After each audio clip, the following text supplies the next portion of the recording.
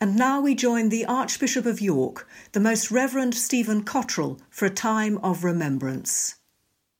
Throughout this year, one piece of scripture has kept me going more than any other. It is that story where the woman who had been suffering from hemorrhages for 12 years approaches Jesus in the crowd and touches the hem of his garment. I find this story helpful in many ways. First of all, it is kindness that prevents her from touching Jesus. She doesn't want to make him unclean. This is something we've all been doing this year. Not touching each other, not embracing. It's been an act of love, though a hard and costly one, as it was for this woman, who was so isolated by her suffering. Secondly, when she does touch Jesus' cloak, she is healed. She is restored to community. She receives the fullness of his presence.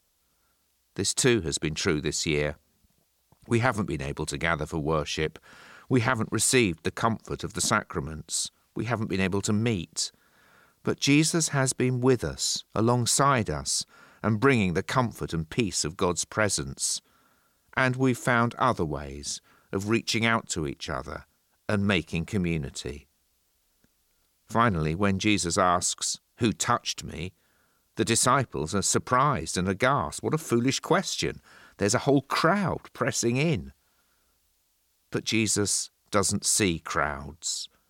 He sees us one at a time, each one unique, each one precious.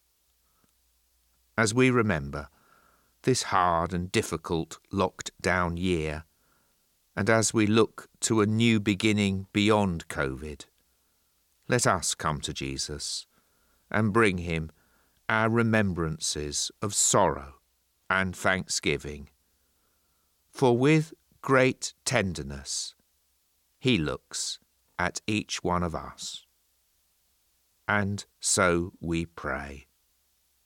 Lord Jesus, as I reach out to you, so please reach out to me. And as I remember all those who have suffered and died in this difficult year, so gather them into your presence. Amen.